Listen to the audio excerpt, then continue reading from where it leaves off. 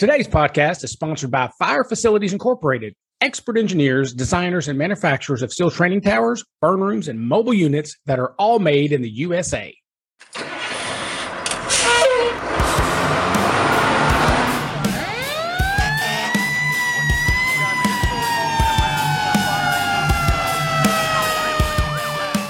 Welcome back to 3 Point Firefighter. Today, we have a guest, a friend of mine, Nick Morgan. Now, Nick is a captain with the St. Louis... Shit, fuck that up. I'm going to have to cut that right off the bat. Welcome back to 3 Point Firefighter. Today, my guest is a friend of mine, Captain Nick Morgan. Now, Nick is a 38-year firefighter, and he's currently with St. Louis in Missouri. He started as a volunteer in Worthington. It's a suburb of Kentucky. And he did that back in 1984 when I was a sophomore in high school. I'm just throwing that in there. He joined the United States Air Force, hoorah, where he was an Air Force firefighter in 1986. After that, he came back home, rejoined Worthington until about 1991, and then he worked for the Kentucky State Reformatory as a corrections officer. I assume you beat up a lot of people there. And then you were hired by St. Louis back in 1991. You worked on Quints. Ladders, heavy rescue, engines, worked at the airport. You've been a captain for 12 years. Wow, that's a long time. And you've been part of the fire investigating unit. And your current assignment Quint 30, is that right? Or 31? It's no, Engine 31. Engine 31. Okay. Brother Nick, great to have you on the show. Thanks, Jake. Appreciate you inviting me on your show. It's an honor to be asked to be on this show. I know you've had some big heavy hitters sitting in this seat, so I've got big shoes to fill. But it's definitely an honor, and especially somebody who's from back home. You know, that's an extra plus. That's exactly right. Matter of fact, how far is Worthington from Anchorage? Middletown? Well, Worthington is now part of the whole Anchorage-Middletown merger, so Worthington as a separate fire district no longer exists. It was absorbed. I believe it was Anchorage, Middletown, Worthington, Harrods Creek, and Eastwood all got absorbed up into one big fire district.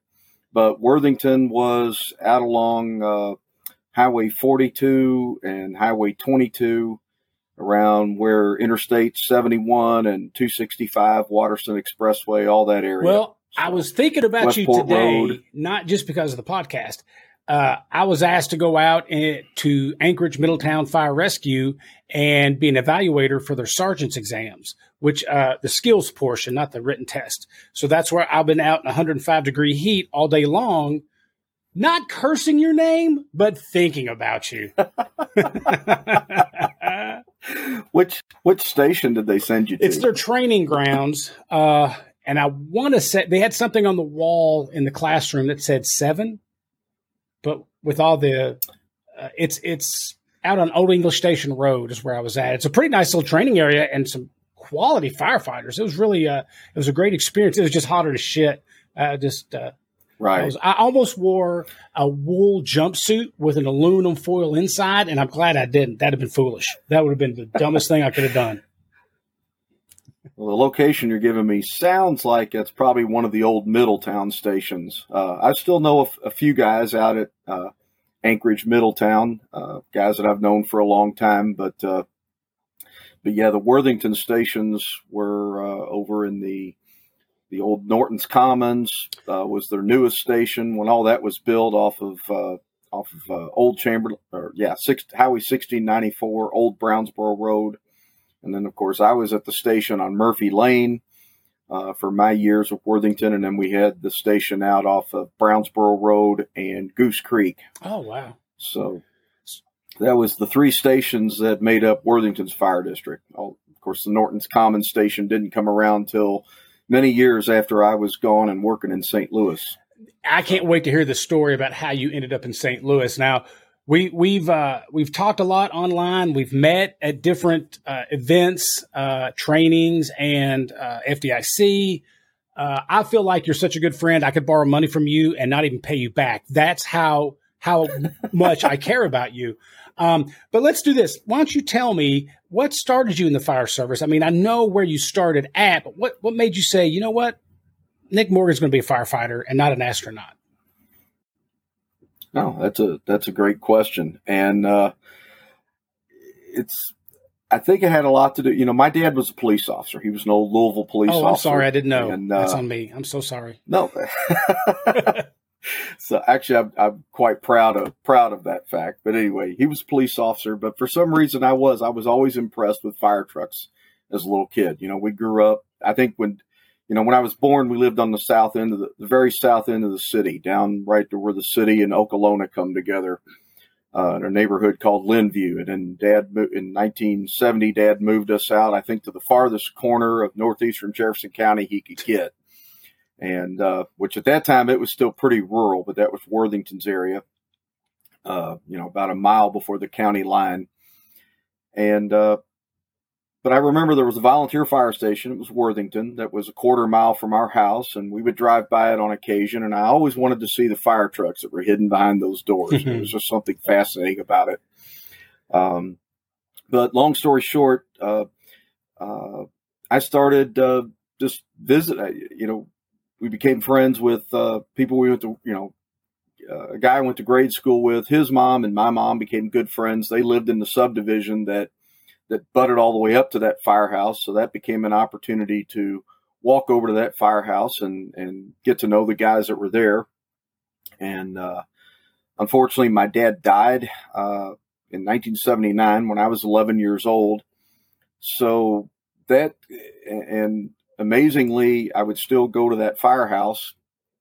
And what I learned later was a lot of the guys, even though it was a volunteer fire department, there were guys from Louisville Fire that worked there on their days off and helped boost the daytime manpower. And a handful of those guys knew who my dad was. They knew he'd been a city cop, and they basically took me under their wing. They really took care of me. They could have ran me off, said, that kid's a pain in the butt, get him out of here. But they didn't do that. They let me hang around the firehouse, and they started teaching me things. And I think that's probably what kind of laid what made it inevitable that I would get into fire service. And of course, back then you could become a volunteer at 16. So I literally just counted down the days to my 16th birthday. And I started recruit class on March 14th of 1984, which was 2 days before my 16th birthday. And so for me, that was like the first stage of a dream come true, joining the volunteer fire department out at Worthington. And at that time, I still wasn't sure whether or not I wanted to do it as a career. I still had some interest in law enforcement. And believe it or not, I had a real fascination with meteorology and weather forecasting, and thought that would be possibly an interesting career path too. So I wasn't really sure, but I knew from the very start of being a volunteer firefighter that I was absolutely in love with it. The fire service was going to play some role in my life from there on out. What about your first fire? So tell me about the first time you made entry. I'm not talking about food on the stove. I'm not talking about a car fire, mulch fire. I'm talking about you had to change a couple bottles, and had to go back in. Tell me about the first one. Now, what did that do to you? The very first actual working fire that I went on was a garden apartment building, not very far from the Murphy Lane station where I was assigned. And I remember I was just thrilled. Actually, I was in the jump seat, and I knew I had the nozzle position. And so, I was very anxious too. And we pulled up, and there was a fair amount of smoke visible, but no visible fire. And we stretched the 1 3/4 line out, stretched it into one of the apartments. I believe it was up on the second floor. And there was a kind of a medium smoke condition in the apartment, but no visible fire. And of course, that was a new experience. And we're looking around all the apartments, looking around through the apartment, trying to figure out where this fire is. And I remember we stretched into the kitchen of the apartment, and we saw flames behind a refrigerator, slid the refrigerator out. It's like, oh, there it is. And there was fire coming out from the wall socket behind this refrigerator. And so I quickly hit it, extinguished it. Then we started punching a hole in the wall and realized there was fire burning back in this wall. And long story short, we had fire burning in this party wall, which was a double studded wall that was among all 4 apartments up on that second floor. So it turned into a pretty significant fire of ripping out drywall all through the whole second floor apartment. And we were able to stop it, but that was my first chase it down and get it fire. It was definitely a different experience. So did that seal the deal for you? Or are you like, okay, this is definitely all I'm going to do for the rest of my life? Well, I definitely knew I wanted to remain a firefighter. I was exhausted and yet thrilled at the same time. But you weren't set on career firefighter yet, right? Is that why you joined the Air Force? Yes. And I assume the Marines didn't take you because you had a high school diploma. If you're a Marine and you're listening to this, have some guy from the Air Force explain that joke. It's hilarious. I promise you. So you decided to join. Okay. So you said something about meteorology, and we might have one more thing in common, but let's see first. So you fought the fire. You know you want to be a firefighter the rest of your life. You don't know if you're going to do it as a career. You go to Uncle Sam. He says, okay, I'm going to make you an Air Force something. What were the things you wanted to be in the Air Force? My top 3 job picks in the Air Force were firefighter, law enforcement, and weather forecaster. Those were the things that I thought I would enjoy the most. So, like I was alluding to earlier, mine was forecaster as well. And so I had 4 choices, and they would give me one of those 4 guaranteed if I joined. So the last thing was firefighter. I didn't want to be a firefighter, but backdraft was out. The recruiters were wanting to go to lunch. They're hurrying me through. But I wanted to be a weather forecaster, a meteorologist, because you had top secret clearance and you got to brief the pilots and do all the cool shit like that. And of course, they didn't make me that. They were probably smart not to make me that. But one more thing we have in common. Yeah. Well, and the funny thing about the Air Force is the only reason I even considered the Air Force, I come from a very military family. And of course, everybody said, stay out of the Army. I had 2 brothers that retired from the Navy, loved it. My mom did a stint in the Air Force and she loved it, even though she had to get out early. But when I was thinking about career options, there was an article in probably Firehouse Magazine that talked about what a great fire training program the Air Force had, and that every Air Force base had its own fire department. And it grabbed my attention. I was like, I never thought of that. That could be interesting. Yeah. So, but when I went into the Air Force, what I was told was I couldn't have a guaranteed job, but I could pick my top 3. And the recruiter told me he would do whatever he could to help guarantee I would get, my number 1 pick. And so I had literally firefighter, law enforcement, weather forecaster. And, by God's divine providence, I got firefighter. There you go. So you had to go through tech school in Illinois? Was it still open? Okay. Yes. I was one of the last classes. With the Chanute Air Force Base. Yeah. Yep. And of course, that's also where they trained the weather forecasters at that time. I didn't know that. What year did you go through that? Yeah, 91? Is it 91? No, I went through in the end of 86 and the beginning of 87. So we actually, we finished out the end of 86 at the old fire school. And when we came back after Christmas break, we were in the new fire school at Chanute that had just been completed. So I was part of the first groups that got to enjoy the new fire school that we had at Chanute. And because, of course, we were there during the wintertime and we got to march back and forth to school when it was the old school. And then they actually had a bus taking us to the new fire schools a little farther away, which was nice with wind chills about 20 to 30 below zero. I will say that was my first exposure to flat Illinois, with bitter wind chills, because there's absolutely nothing to stop that wind. Yes. And you know what? You were one of the first ones to go through that school. I was the last one to go, one of the last ones to go through that school. They were shutting the base down. There was hardly anything open. And everybody hated the firefighters because we got bused to and fro. And did I just say to and fro? I said to and fro. You know what? To and fro. I was bused to and fro. And they called us Pop-Tarts because our school was only like 8 weeks, I think, because we were in and out like that. So, yeah. Right. But, Chanute did not make a great impression on me. Again, they were closing it down. I got in trouble. There. So it was a Sunday, and I decided to trim my hair up. And I trimmed all the way up. and totally fucked my hair up. It was bald, basically. So I had my roommate go because I couldn't go to a barbershop. It was Sunday. So he went to the PX and bought me some fancy razors or trimmers where I continued to fuck it up even more. So at the end, it looked just like one of the haircuts you would see in, what was it? They kept calling me something from, it's an Indian movie with Kevin Costner. Anyway, I looked like one of the bad guys because my hair was the way it stuck up. So I finally had just to eat it. I was like, well, I got to go to school like this. I went to school, didn't get in trouble there. They said, listen, because I stuck out when you stood in line, you could see I'm 6'1", plus I had this horrible haircut. They said, listen, you're going to go at lunch. You're going to get a day one shave. So with these big ears, I had to get a day one shave again.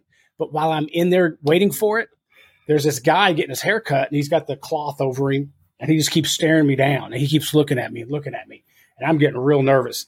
But when he's done with his haircut, they take the sheet off of him, and he's a lieutenant colonel. And he was not happy with my own haircut.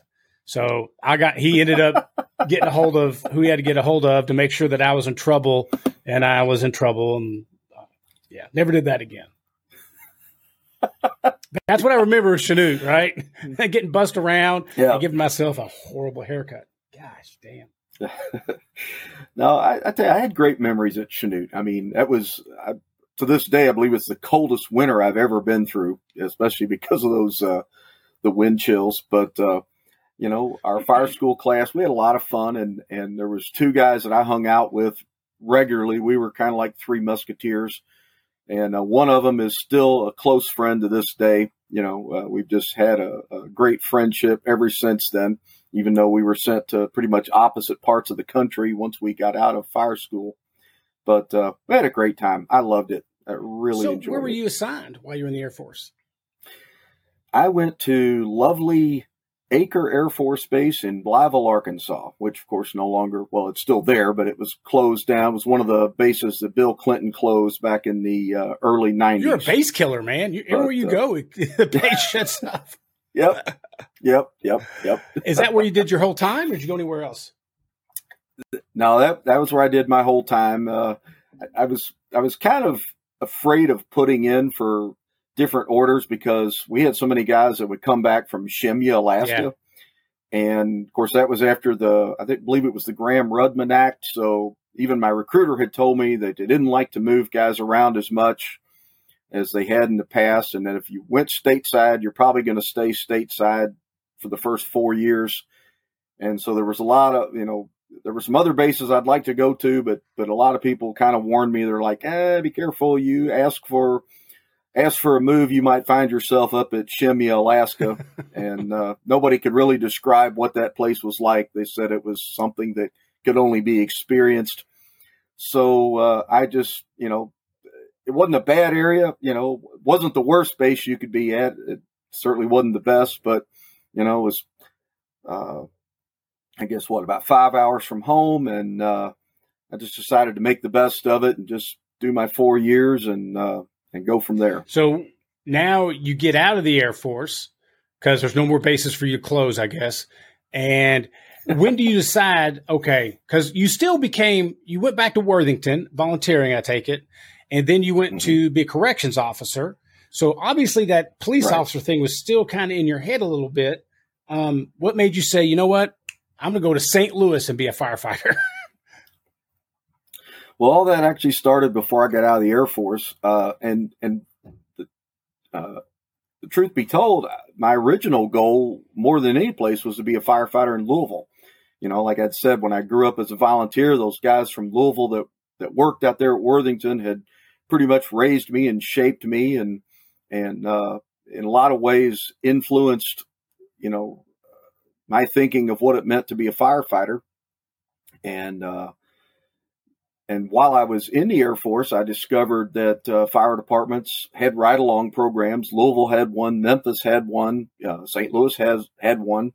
And so I actually had done a number of ride-alongs with Louisville and with Memphis while I was in the Air Force, and even a couple up in St. Louis. Which, by the way, I got to interrupt you. I love the fact that you say Louisville correctly. I love it. Oh, well, my dad taught me that when I was a little boy. He made sure I understood, because my mom was a Midwesterner.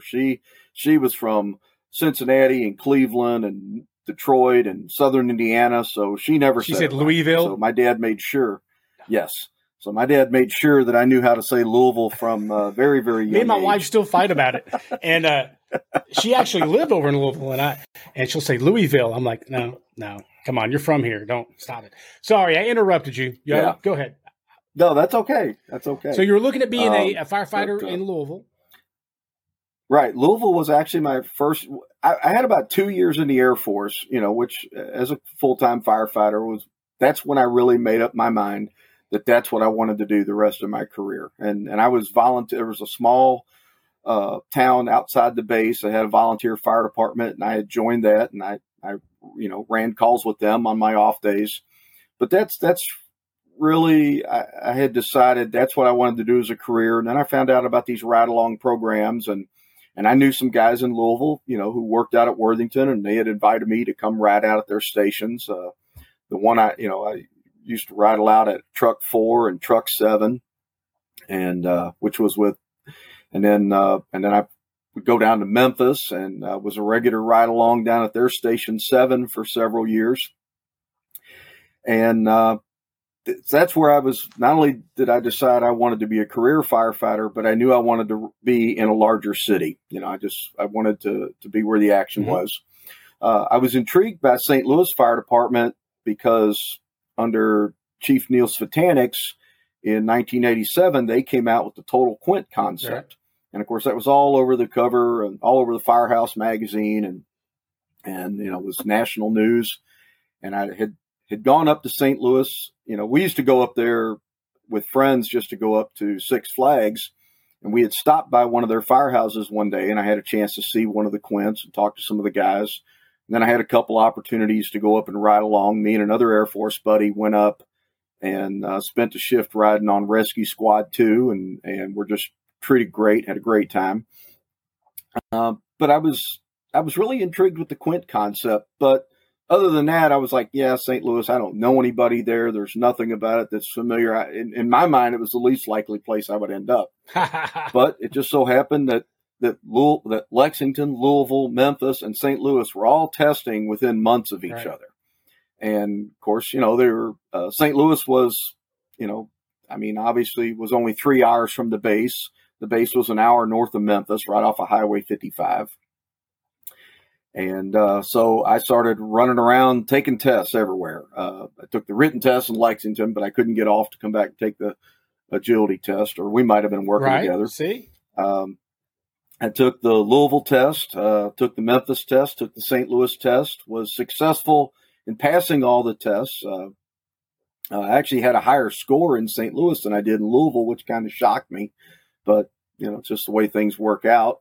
And then, oddly enough, when it got a little dicey there at the end because, as you know, we started the buildup for Operation Desert Shield and Desert Storm, late into 1990, because my original date of separation was October of 90. I was literally the last week in out processing, and I get a call from my first sergeant saying, "Don't send nothing home. You're not going anywhere." And which was not good news to me because I was looking forward to getting out and I was sitting on all these eligibility lists and so, I was ready to, I'd had a good run in the Air Force, but I was ready to pursue my next career. And that was pretty disheartening. And then I kind of sat on the bubble for the next few months, wondering whether I was going to get shipped out with the rest of the guys to Riyadh, Saudi Arabia. The only reason I hadn't been on the first deployment was because I was so close to my original discharge date that I'd been taken off the primary deployment team. Well, once all those dates were frozen, President Bush put us into the stop loss program. All bets were off. Now I was subject to possible deployment. And that was a struggle because I was like, no, I really did not want, at that point, I did not want the Air Force to ruin my firefighter dreams. So, yet, you can't exactly tell Uncle Sam what to do when there's a war brewing on the other side of the planet. So that was a difficult time. That was a struggle. And, but long story short, I had a youngest brother who died in December of 1990 after battling drugs and alcohol. I had another younger brother who was on his second enlistment in the Navy, and his job description was putting him into the combat zone. So the military had a thing to where, since my mom only had 2 sons left, my term was over. My other brother had just reenlisted. They had an option for me to get out on a hardship discharge. So I went ahead and took that, and I got out I put in for it, and I was granted that in February of 91. And I literally got out about 1 week before the activities in Iraq and Kuwait ceased. So wow. I didn't have to go over there and was out of my base, like I say, in February. And of course, that was an awkward time because on the one hand, I was grateful.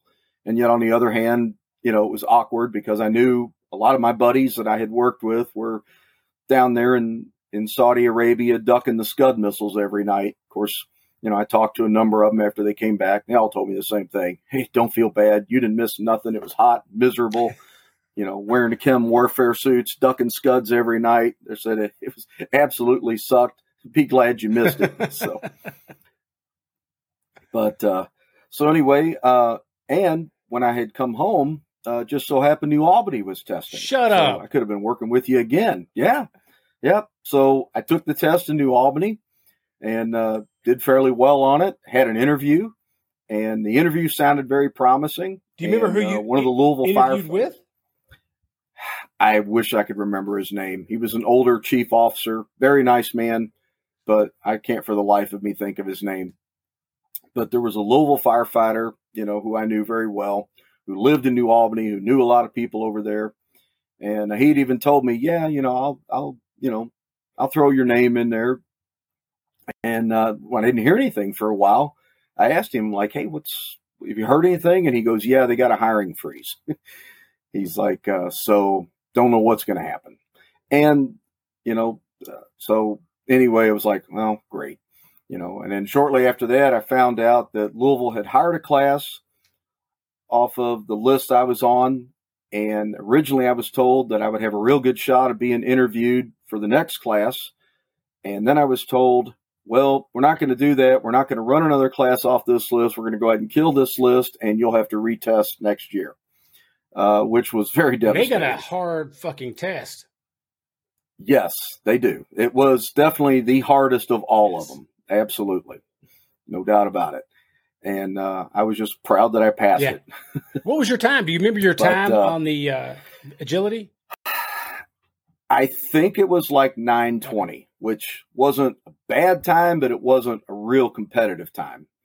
It probably didn't help that I'd had a bad cold for a couple days before that. So, but I think a lot of it too was about halfway into that test, I realized I needed to have done a better job of prepping.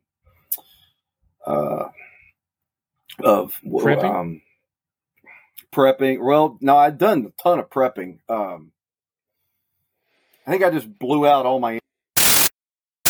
Go. All right, not sure what happened. No, you were talking about hook and ladder, and then the screen just froze, and it was a good looking screen. It was all you. It was beautiful. Don't get me wrong, but it just froze up.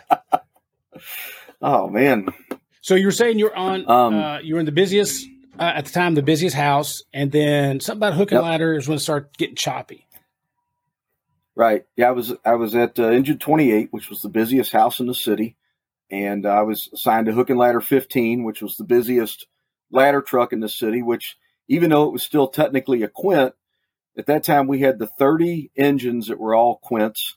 And then we had 4 hook and ladder companies that were also quints, but they were larger quints. And so they ran primarily as ladder trucks, but they could still operate as engines in a pinch.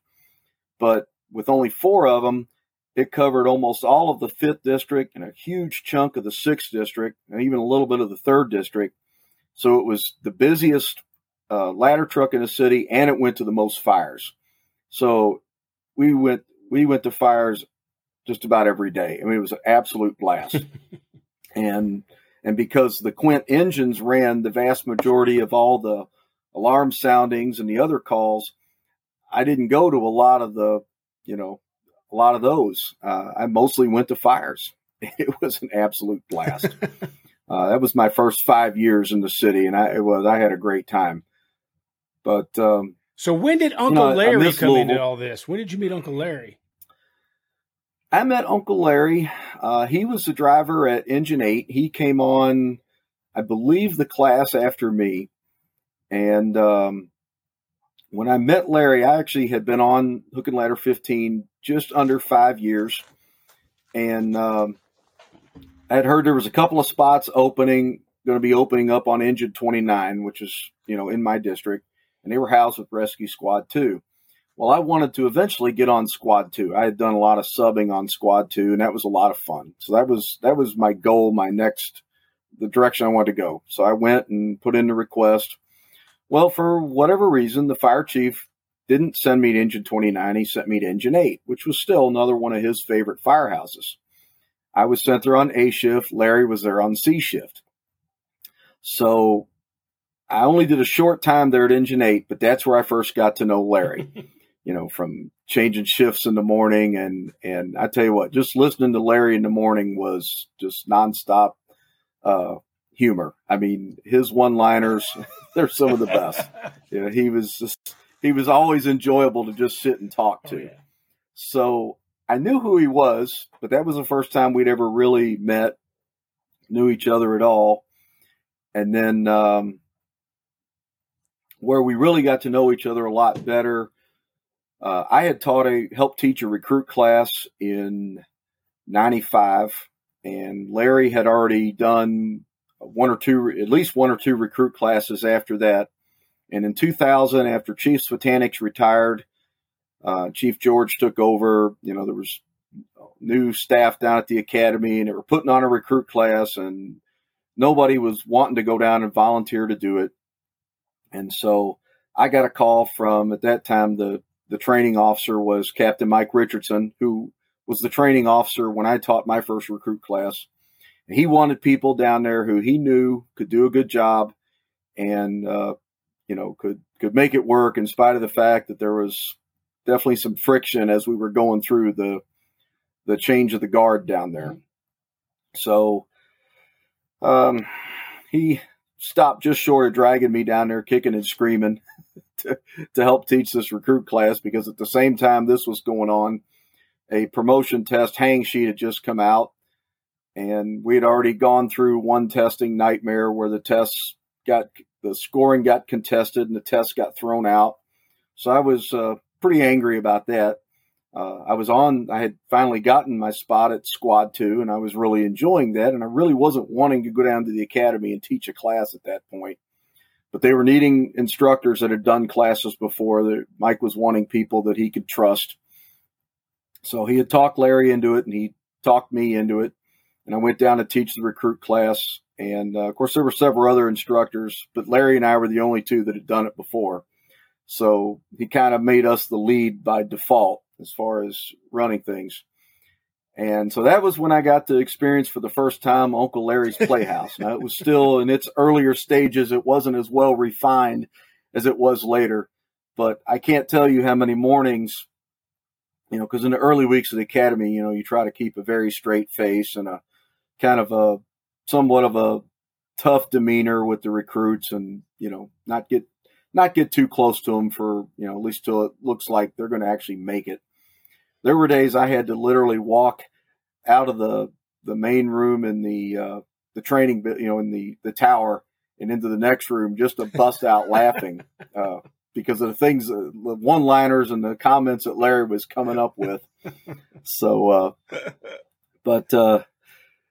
Larry and I started talking, and we found out that even though our styles were very different, we realized we had the same goals and ideals when it came to training recruits. He had been in the Navy, I'd been in the Air Force, so we had that military background, but we also both realized that we weren't just down there just to see who we could beat up on and get away with it. You know, it wasn't just to be a bully, and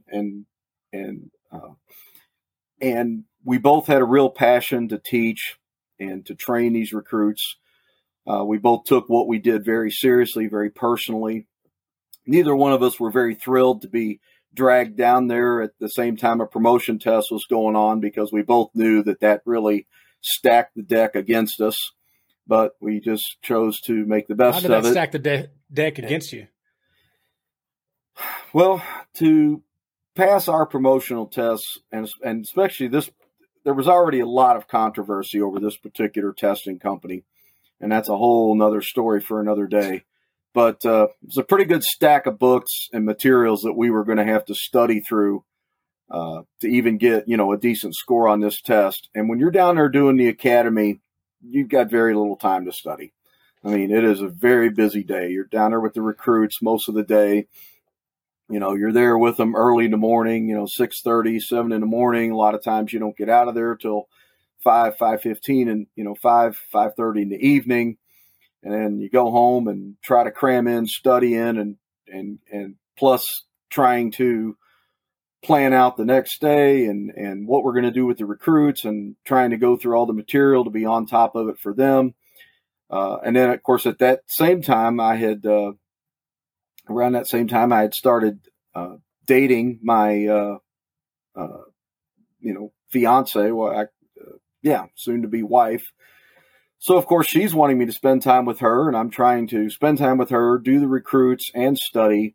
And it's difficult to pull off, because to really do well in any of our promotional tests, you have to pretty much carve out for anywhere from 4 to 6 months, 6 to 8 hours a day to study. I mean, it's a very competitive process. It's not an easy process. And I'd already been through it once, and this was a different test company, totally different test structure, probably about twice the number of books we had to go through, and just a lot of work. And to do that and to give the recruits the training and the attention they needed, it was just impossible to totally to put the amount of effort and time into it that I knew I needed to get a really competitive score. And Larry and I both passed the test. We both got okay scores, but they weren't competitive scores. They were way down the list. And the fire chief at the time didn't like the testing company, didn't like that style of test, didn't want to make any promotions. He was under a lot of pressure to make promotions. So I think he promoted about the top 25 or 30 people on the list, and then had the list killed. So that meant Larry and I both were dying on that list. Jeez. For what rank was that? Were you? That was for captain. St. Louis doesn't have any rank between firefighter and captain. We don't have a driver's position. We don't have lieutenants. So it's a big jump from firefighter to captain. It's a huge pay raise. But unfortunately, if a guy doesn't get that spot, there's no place else for them to go as far as rank. So you didn't make it on that list. Did you make it on the next one? Well, I didn't make it on the next one because, again, we had another scandal. Had studied very, very hard for that test. Me and a couple other guys on the squad, we were studying very hard. And the day after we had taken the test, it was revealed to the news stations and everything that there had been some kind of a cheating scandal involving certain groups of people who were taking the test, both union and non-union members. And so that immediately compromised the test. The city threw the test out, refused to grade it, said that was done, and we would have to start all over again. Gosh, what a struggle. Yes. Those were the parts of joining the St. Louis Fire Department that I obviously couldn't have known about in advance. Had I known that there was so much trauma and difficulty in the promotional system, I might have rethought it. I love the St. Louis Fire Department, but man, do we know how to be our own worst enemy about things like that. You know what? I can totally empathize with you on that one, 100%. Not at all to the level you have to deal with, but I do understand about sometimes the membership can get in the way of itself. Yeah. So Let me wrap up with this. One of the things that impresses me, one of the things I truly love about you is I doubt I could tell the difference between who you are now and who you were 38 years ago. You're still just as passionate about the fire service. I've met you in classes. I've met you at conferences, and you were just last week with Corley Moore, weren't you? Okay, gun to your head, which is the best podcast, Corley's or mine? Let me answer for you. It's Corley's. I love Corley Moore's podcast. I just want to make you a little uncomfortable. That's all. So my point in all this is that you keep on trucking. You know, some people get to a certain part in their career where they try to coast. That's not you. And you're always sending me articles, great articles, by the way. I mean, you're just as passionate. I can't imagine what a young Nick Morgan must have been like. If you've gotten increasingly passionate, I can understand, but man, you love the service. Well, the young Nick Morgan at least had his physical stature could keep up with his passion. That's the only problem with old Nick Morgan. No. Old Nick Morgan's body won't do what young Nick Morgan's body could do. But yeah, young Nick Morgan got lovingly told on more than one occasion, "Slow down, kid. You're going to get yourself killed." Slow down, kid. Remember, not everybody is as passionate about this job as you are. How did you maintain that passion, though? Did you have some dips in your career where you're like, fuck it? Or have you always been this way? Okay, so what made you have those dips besides the testing? I'd say the testing probably had to. The testing was a huge blow. The testing was very, very painful. That was a huge one to overcome. The other big dip was when we had line of duty deaths in 2002. Rob Morrison and Derek Martin, were killed at the Gravois Refrigeration Company fire. They were on Squad 1. I was on Squad 2 that night. We came to that fire on a third alarm. It was an absolute nightmare. And I knew both of those guys. I had worked with them many times. They weren't best friends, but they were both friends. They were colleagues that I respected. I knew they were good guys. It was absolutely just mystifying to me how those two guys, could end up getting killed in that little shit show of a fire. But that's, again, that's another long story for another day. But that was a major blow. And so, yeah, I've had my world rocked a few times. And I would say it's a combination of things that's helped keep my passion.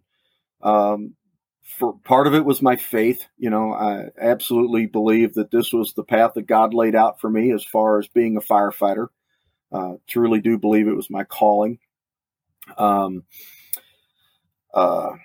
been in a 12-step program for a lot of years to be sober from alcoholism.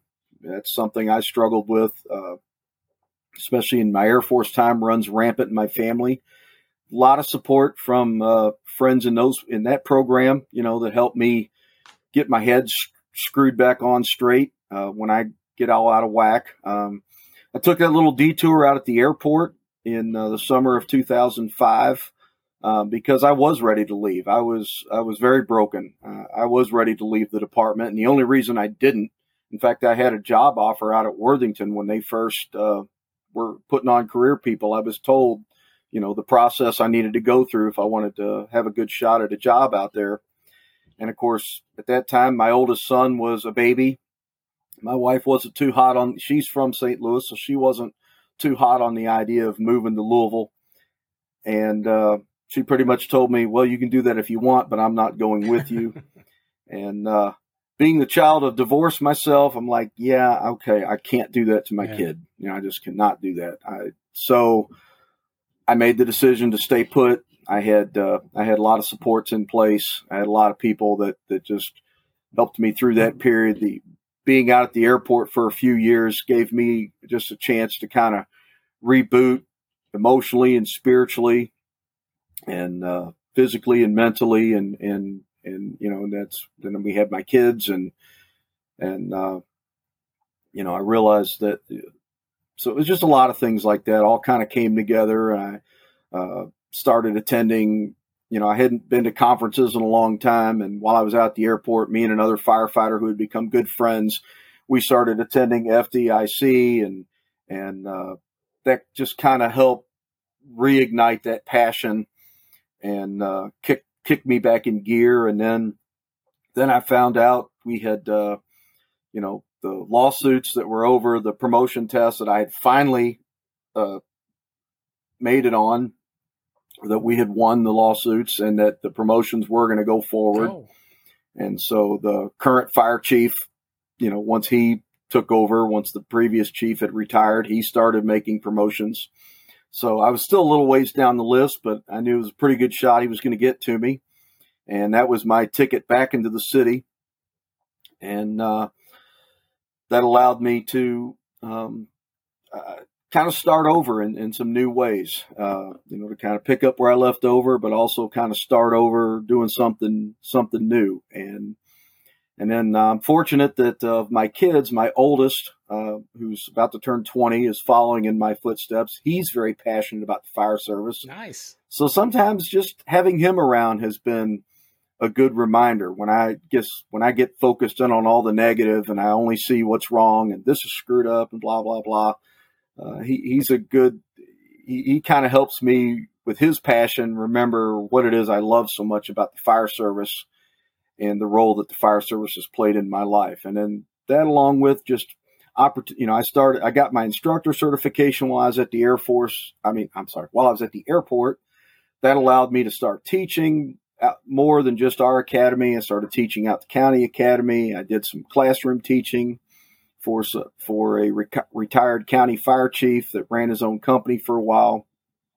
And I found that I really did enjoy teaching. I really enjoyed making that difference. And so other opportunities have opened up, and it's just a lot of little stuff like that, and then just and then whether it's going to FDIC or this year going to the conference at the lake, which first time I'd been, when I'm feeling dragged down, there's nothing like getting around a bunch of brothers in the fire service that are passionate, that lights me back up. Absolutely. So, absolutely. That's the key. That's a huge part of it. So for me, that's like what fills my tank is new recruit class, when I get to teach that, and then teaching or going to conferences. Because being around that because the people where I go around and teach, the people that come to my classes through the ISFSI, they're 1%ers. So, like you, exactly, perfect example, like you in, we're in Kirkwood. We're in St. Louis or Kirkwood. Is that the same thing? I forget now. Talking about for the basement fire class? We were at the county academy, which is in, I can't think of the name of the town, but it's right on the far western. It's right as you leave the western edge of the city. So we were right outside of the city limits. Well, all those people were great go-getters. That's where I got to meet Uncle Larry for the first time. But that really brings me out of my funk, because it's easy to get in a funk in your own department. It's easy to sit there and see the negative and not the positive. And some are worse, but no, that's great. And I should have included Larry as part of that, because when I came back into the city, it wasn't long after I came back after making captain that Larry and a captain from out in Eureka Fire Department, at that time, he's now a chief in one of the other county departments, but Phil Goody, they started a Fire 1 and 2 program with the local community college. And I got invited to participate in that and become one of the instructors. And so there were a number of times where I had just good heart-to-heart conversations with Larry, and he helped me, get through all my negativity and reminded me, as I needed to be reminded many times, to focus on the positive, focus on what's good, stop looking at and focus on everything that's wrong. It's like, can't control all of that. All I can do is try to make things a little bit better. So, people like Larry that have been in my path, have all been part of that group that I needed to help keep me from going off the rails when the anger and the frustration and the negativity want to take over. Brother, I appreciate you being on my show. You're an absolute inspiration. Please stay in contact like you have. Send me these articles because when they're really good articles, I show other people and pretend like I found them. I don't give you credit at all. So it makes me look good. Nothing wrong with that. But brother, I tell you what, I don't have any original ideas. I just dig for the gold, and when I find it, I share it. Keep them coming, brother. But no, you're a big inspiration, and I'm tickled to death that I got to meet you in person a couple times now, and I'm really, really happy that you were on my show. Thank you so much, brother. Well, thank you so much, and it's really an honor to be able to be asked to be on your show. It really is an honor. So thank you so much. That was really nice. I appreciate it, brother. Stay safe. All right, brother. You too. Today's podcast was sponsored by Fire Facilities, designers and manufacturers of realistic, built-to-last training structures and mobile units for 30 years. Make training count. Visit firefacilities.com for more information. Today's podcast was sponsored by Fire Facilities, designers and manufacturers of realistic, built-to-last training structures and mobile units for 30 years. Make training count. Visit firefacilities.com for more information.